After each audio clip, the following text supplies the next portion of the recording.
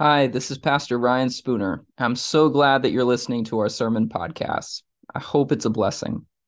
If you live in the area, or even if you don't, we would love to have you join us on a Sunday morning. We meet at 10:30 a.m. at the Millworks in Willington, Connecticut, 156 River Road. Also, if you'd ever like to help support our church financially, we would be extremely grateful. You can donate through our website, stpaulschurchct.org. Thanks. All right, good morning. So it's good to be back after being away last week. I hope you guys enjoyed hearing from Fritz Marr. I know I really appreciated what he had to say. And whether Fritz knew it or not, he was actually bringing our Christ the Healer series to a close. We spent about 2 months looking at the healing miracles of Jesus, and we're going to start a new series, a new theme this week. But before we do that, I just want to cap off that series with an invitation. You guys might know that we have a prayer team that meets to pray over the connection cards every week. That team is made up of myself, Keith, Andrea Redfern, Vicki Oldham, and Kim Erickson. And we just wanted you to know that if you ever want to receive prayer in person, we want to be able to make that possible. So you can always email prayer@stpaulswire.org, and those on the prayer team will receive a message from you. And if you want to set up an appointment to be prayed over, we can do that. We'd meet here at the church with you and try to find a time that works best for everybody. So if we were, as we were going through the series, you kept thinking of some physical thing that you wanted healing from, or some emotional hang-up you have that you would like inner healing for, we just want to welcome you to email us so that we can make time to pray over you. So don't be shy. All right. So I'm calling our new series On the Way to the Cross. Believe it or not, Good Friday and Easter are only about a month away. And so what we're going to be doing over the next few weeks is just looking at a few stories that I think will help prepare us for Holy Week. And the story that we're looking at today is Jesus' transfiguration. In 7 years here, I don't think I've ever preached on the transfiguration. And so I'm excited about this. If you have a Bible, open up to Luke chapter 9, starting in verse 27. Luke 9:27. Lord Jesus, we thank you for this morning. We thank you for the privilege of being able to worship together. And we just invite you right now to help us to attend to you, to attend to the Scriptures. Lord, we invite your Holy Spirit to speak to us, speak to our hearts and minds. Even if our minds wander, may your Spirit speak to us as they wander. In Jesus' name, amen. All right. Truly I tell you, some who are standing here will not taste death before they see the kingdom of God. About 8 days after Jesus said this, he took Peter, John, and James with him and went up onto a mountain to pray. As he was praying, the appearance of his face changed, and his clothes became as bright as a flash of lightning. 2 men, Moses and Elijah, appeared in glorious splendor, talking with Jesus. They spoke about his departure, which he was about to bring to fulfillment at Jerusalem. Peter and his companions were very sleepy, but when they became fully awake, they saw his glory and the 2 men standing with him. As the men were leaving Jesus, Peter said to him, "Master, it's good for us to be here. Let us put up 3 shelters, one for you, one for Moses, and one for Elijah." He did not know what he was saying. While he was speaking, a cloud appeared and covered them, and they were afraid as they entered the cloud.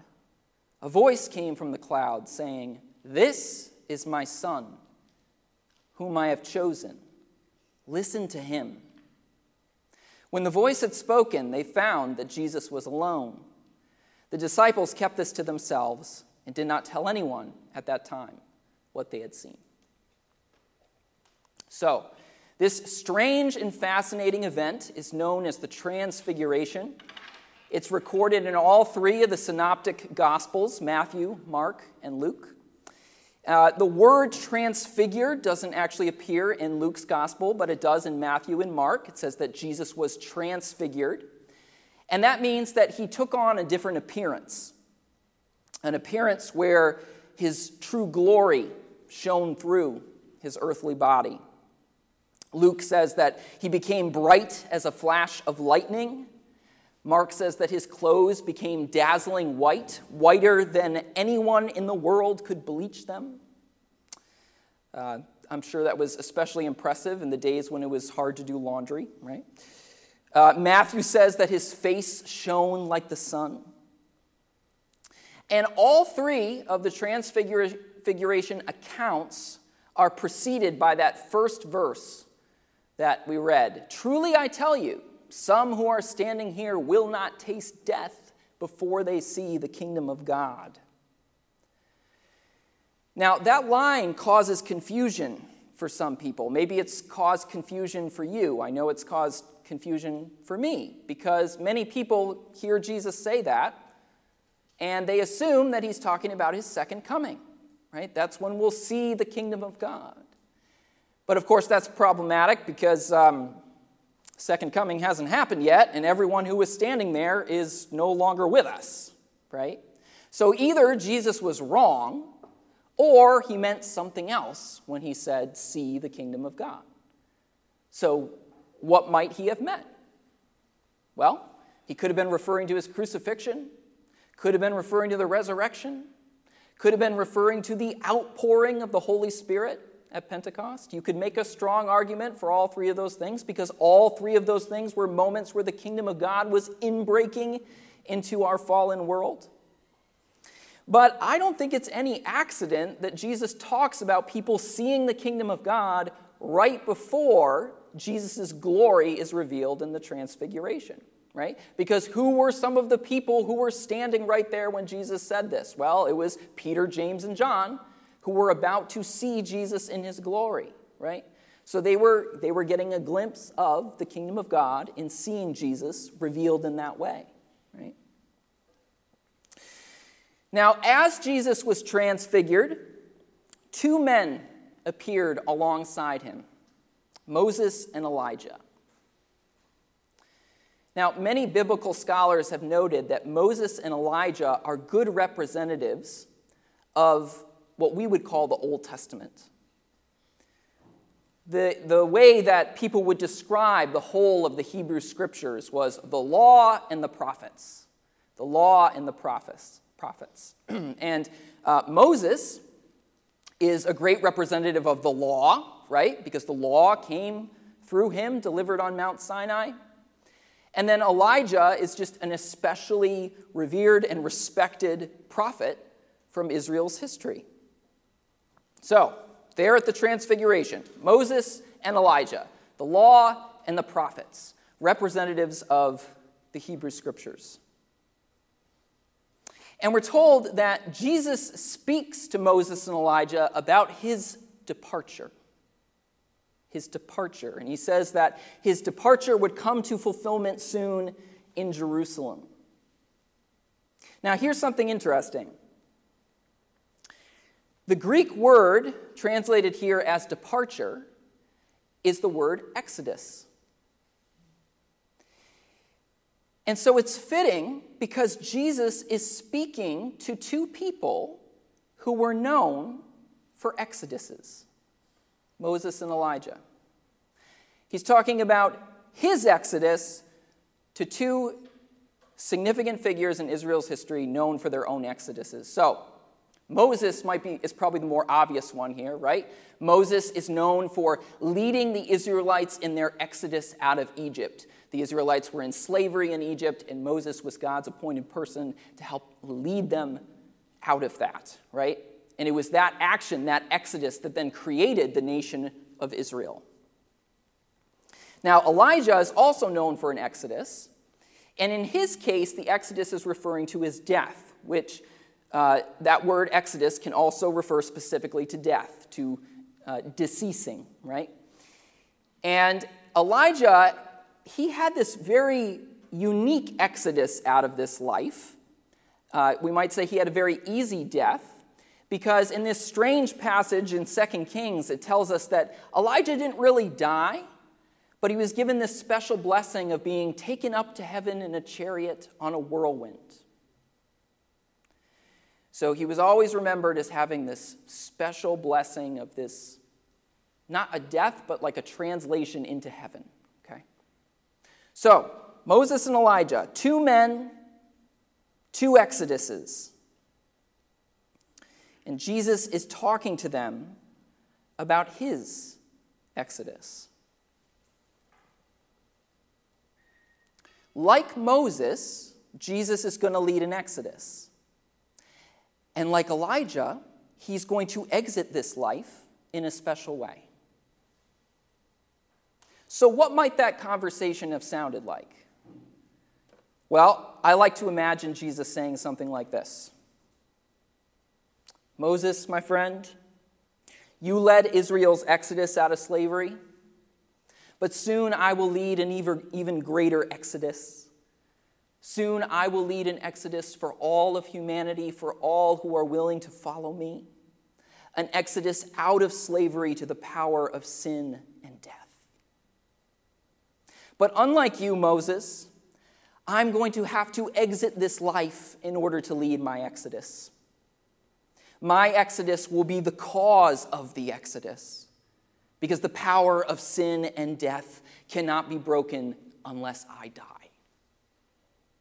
And then I imagine him turning to Elijah and saying, Elijah, I wish I could have an exodus like you did. I wish I could be taken up into heaven on a chariot.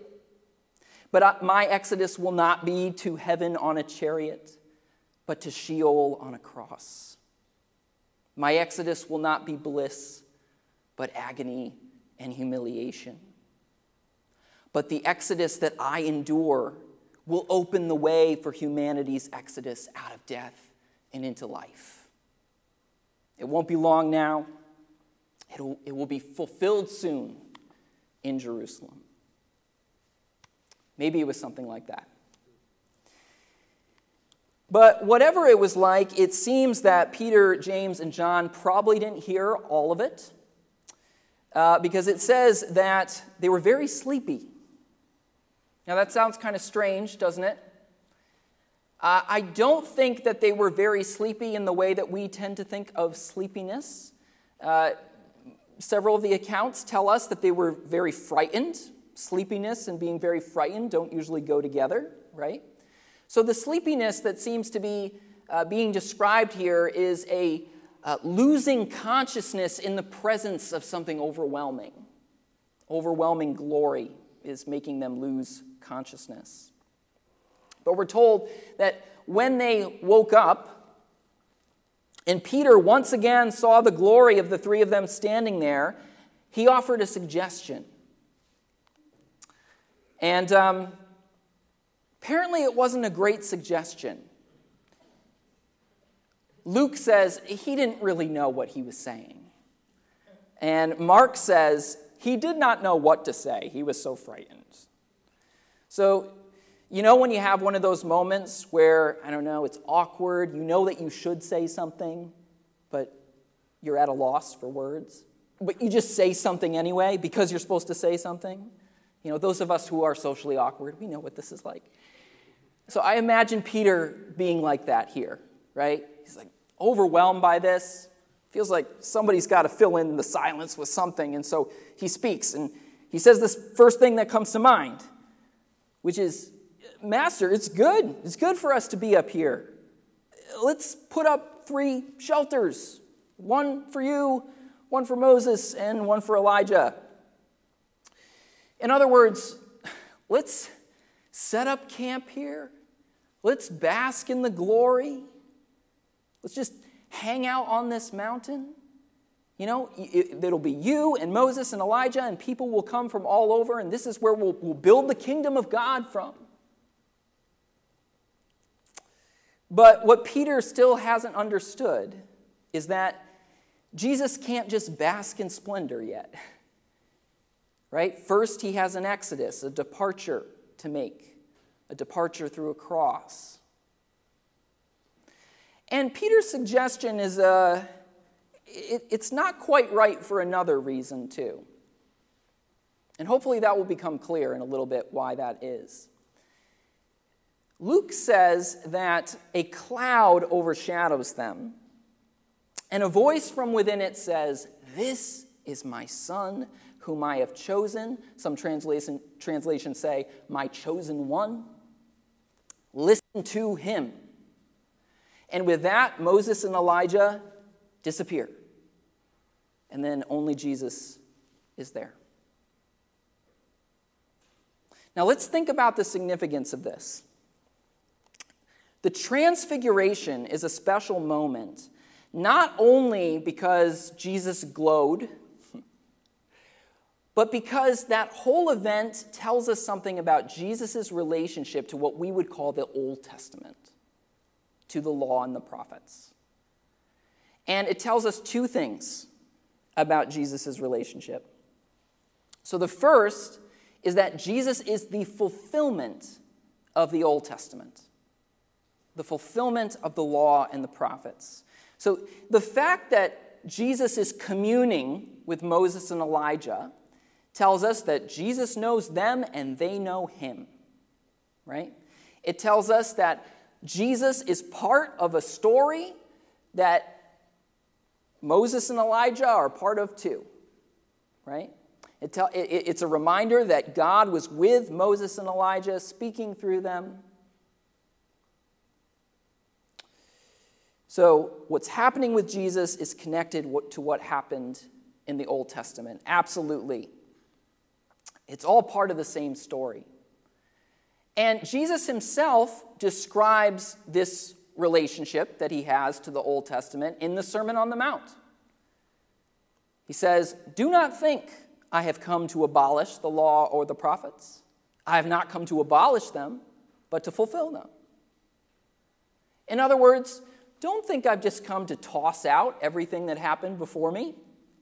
Don't think that I've come to disregard the law and the prophets, to pretend they don't exist, to act like they don't matter. I haven't come to do that. I've come to fulfill them. Now, how should we think about this word fulfill? Well, one way of thinking about the word fulfill is, I have come to accomplish their purpose. The law and the prophets, I have come to accomplish their purpose. Well, what was their purpose? Their purpose is the union of God and humanity and the peace and restoration of God's creation. That's the purpose of the law and the prophets. But the law and the prophets could not accomplish that on their own. But they could point us to the one who can, to Jesus. Here's another way of thinking about this word fulfill. Let's say you are really invested in a series of books, and you just love this story, you're engrossed in it, and you find out the last book in the series is coming out, and so you run out and you buy it. You might say, I hope the author can fulfill this story. And what you would mean by that is, I hope the author is able to incorporate everything that's happened in the story so far and bring it together in a way that feels right, but still surprises me. Right? You don't want to see the exact ending coming from, the first book. You want to be surprised a little, but not in a way that feels like it's thrown out or disregarded everything that happened already. Right? When a story lands that ending, sticks it, the story has been fulfilled. And when the ending is really good, it actually changes the way that you think about earlier parts of the story. Right? You can go back and see them in a different light. And this is what Jesus' relationship to the Old Testament is like. He incorporates all the earlier parts of the story, But he does do it in a way that is often surprising. He fulfills the story.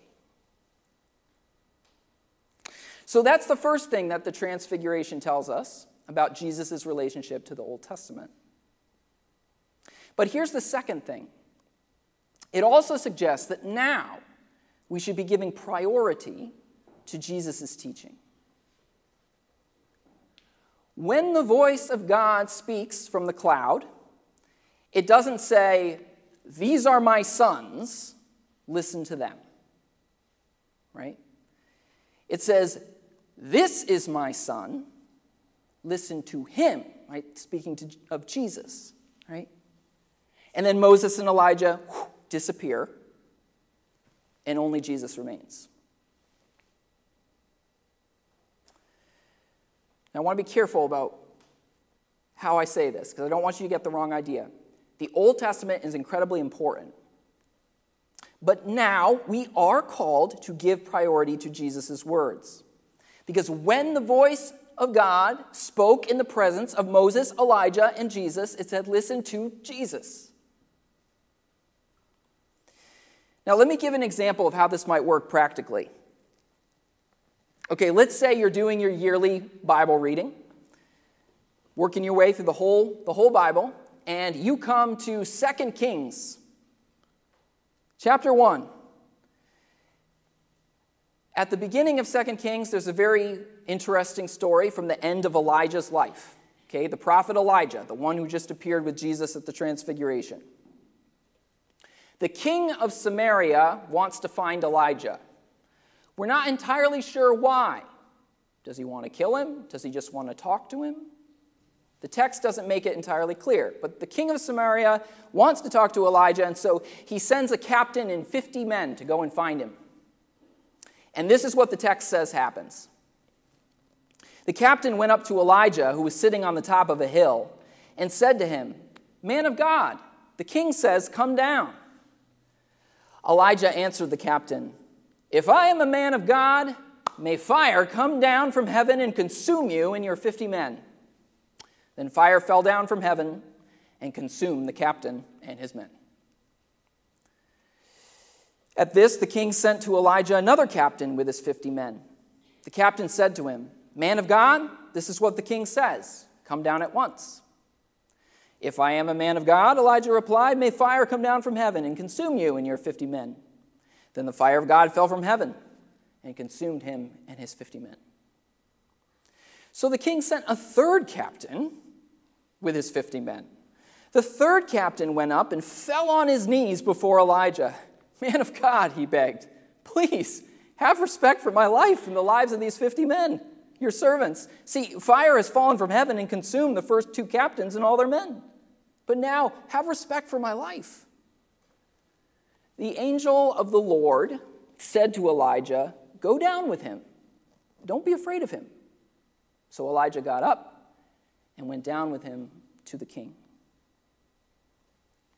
So, the prophet Elijah called down fire from heaven that consumed and killed 102 Samaritans.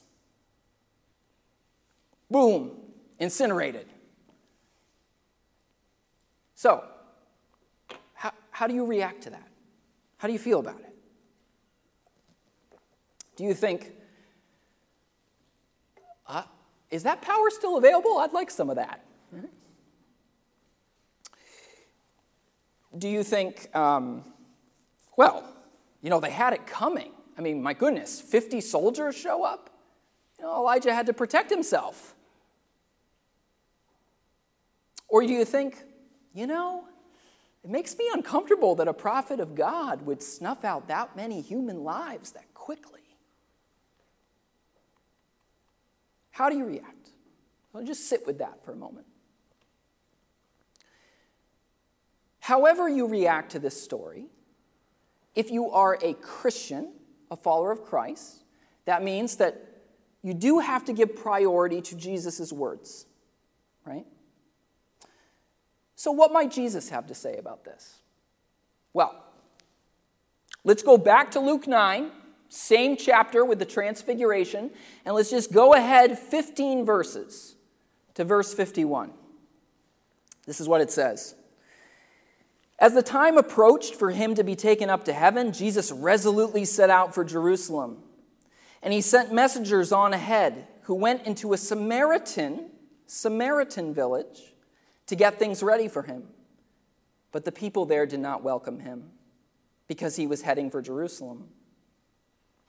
When the disciples, James and John, saw this, they asked, "Lord, do you want us to call down fire from heaven to destroy them?" But Jesus turned and rebuked them. "Lord, do you want us to call down fire from heaven and destroy them?" The disciples thought that that was a reasonable question because they knew the story of Elijah. Elijah called down fire on 102 Samaritans.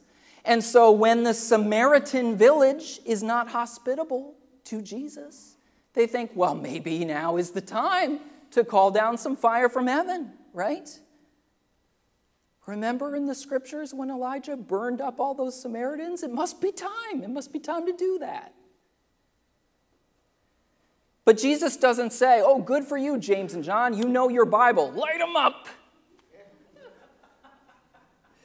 No, he rebukes them, right? And if you have an old King James Bible, that includes a detail here that more modern Bibles leave out, because we have more manuscripts now, so we have a better sense of what was in the original manuscripts than they did when they put the King James Version together. But some of the early manuscripts have Jesus saying, "You do not know what manner of spirit you are of."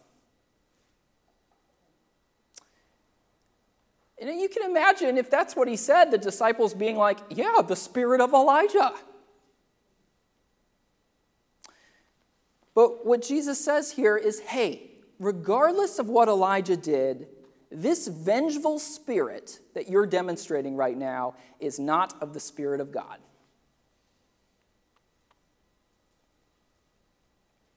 After Jesus rebuked the disciples, they had a choice to make about what to do with their vengeful spirits.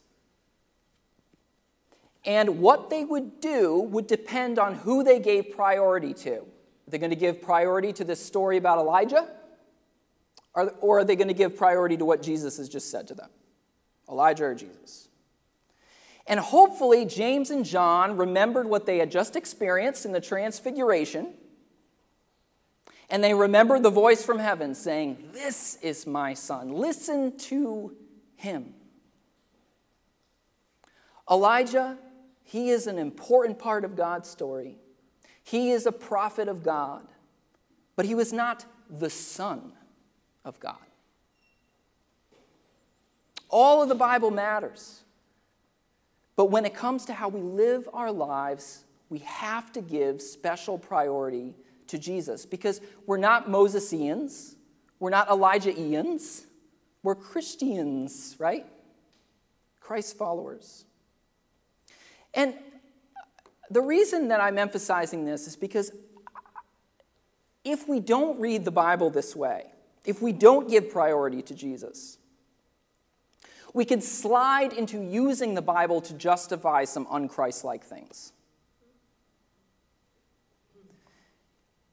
The correct way to read the Bible as followers of Christ is not to say, "Oh, well, Elijah called down fire from heaven. Jesus rebuked that, so we got to meet somewhere in the middle," right? We want to do justice to the whole counsel of Scripture. So, sometimes you call down the fire from heaven, and sometimes you do this loving your enemies, forgiveness, mercy stuff. You try to weigh the scales, and you figure out in the moment, depending on how you feel, which kind of thing you want to do. Because we gotta incorporate all of it. We do need to incorporate all of it, but we need to incorporate all of it recognizing that Jesus is the fulfillment of it. The Transfiguration tells us that the right approach to Scripture is to recognize that voice of God that declares, "This is my Son, listen to him." Moses and Elijah did great things. God was with them. But Jesus leads an exodus greater than Moses. And he departed this life through a sacrifice far greater than Elijah. The fulfillment of the law and prophets has come, and so let's set our eyes on him. And let him lead our exodus out of sin and death. Amen? Lord, we want to be faithful followers of Christ. And we want to learn how to read the scriptures well.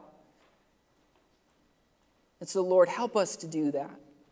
Help us to be able to see all the ways that you fulfill through Christ everything that preceded in the law and the prophets.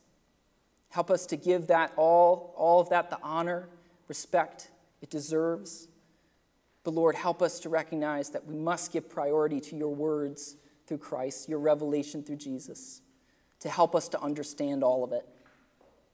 Father, help us, Lord, not to be the kind of people who are vengeful, the kind of people who are eager to call down fire on people who disagree with us or reject us, but rather help us to be the kind of people that follow you to Calvary, willing to demonstrate sacrificial love, even love of enemy. In Jesus' name, amen.